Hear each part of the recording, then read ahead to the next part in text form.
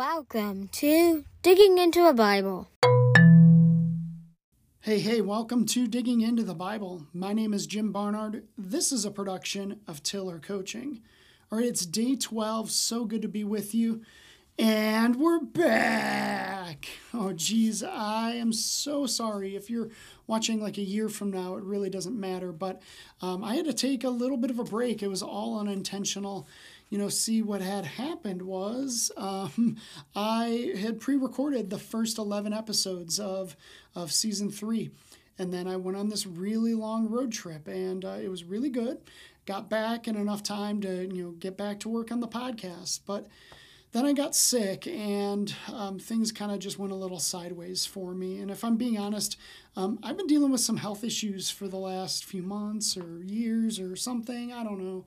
I've just really done my best to push past it and ignore it, and it just became unignorable anymore. So I had to go to the hospital a couple times. I've met with some doctors. I've had some tests. I've got some medicine.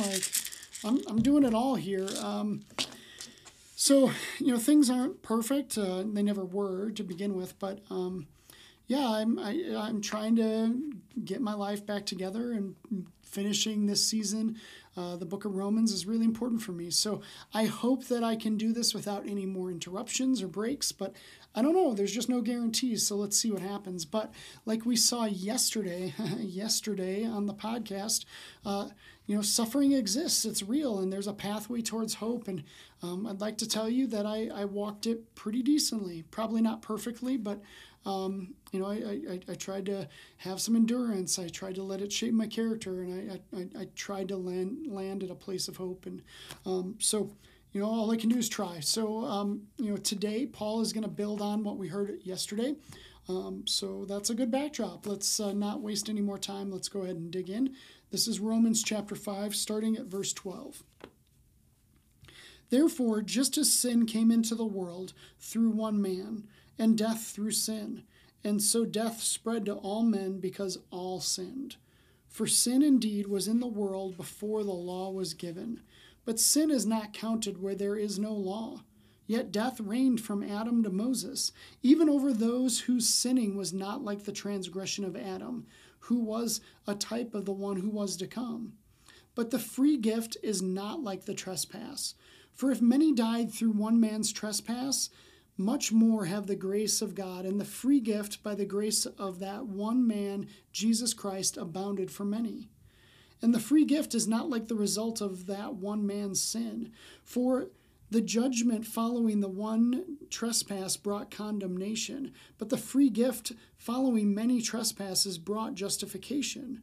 For if one man's trespass, death reigned through that one man, much more will those who receive the abundance of grace and the free gift of righteousness reign in the life through the one man, Jesus Christ. Therefore, as the one trespass led to condemnation for all men, so one act of righteousness leads to justification and life for all men. For as by the one man's disobedience the many were made sinners, so by the one man's obedience the many will be made righteous.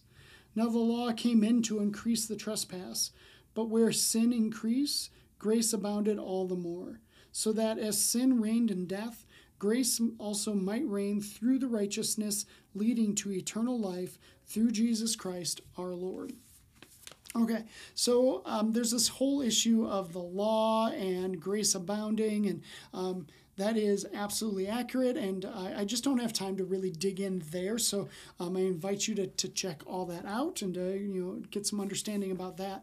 But the section starts with the word therefore, which always is used as a way to indicate or imply that application is coming. So we just saw Paul talk about the pathway of suffering to hope, and then therefore we've got an application coming. But at first look, it doesn't seem like there's a great connection between these two sections, yesterday's and today's. So, but I think there absolutely is, and that connection is where the path started and where the path ended. So check this out. So suffering exists because of Adam. So, because of sin, there is suffering, and suffering exists because of Adam.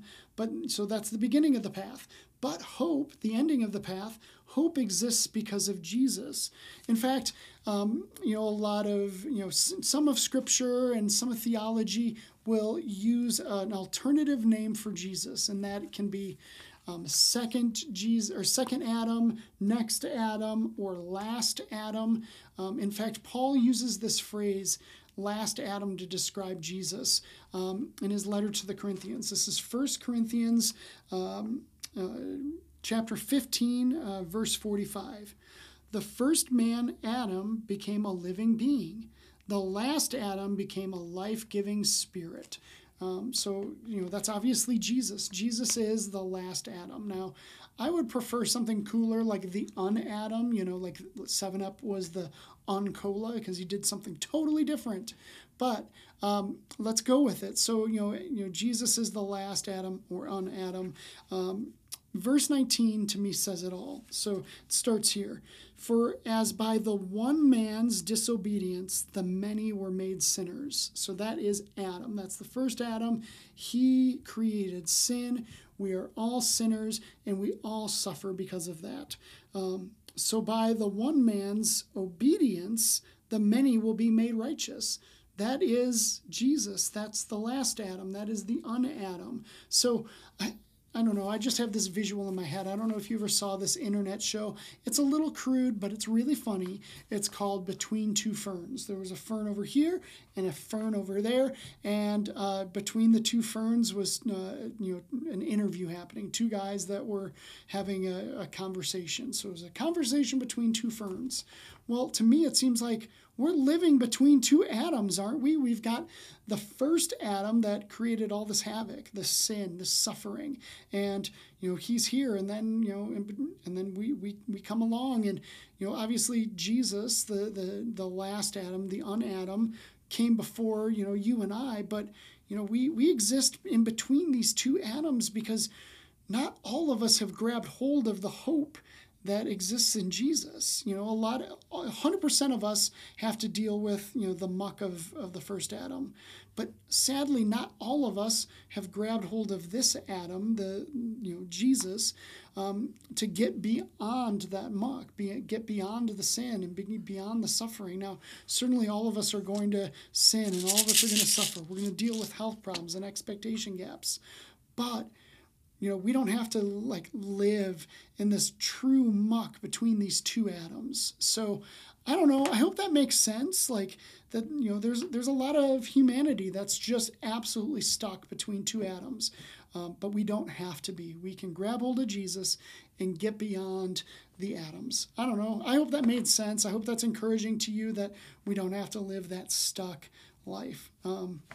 Well, that's what I have. So thanks for watching. Thanks for listening. I'll see you tomorrow as we move on to Romans chapter 6. I'll see you then.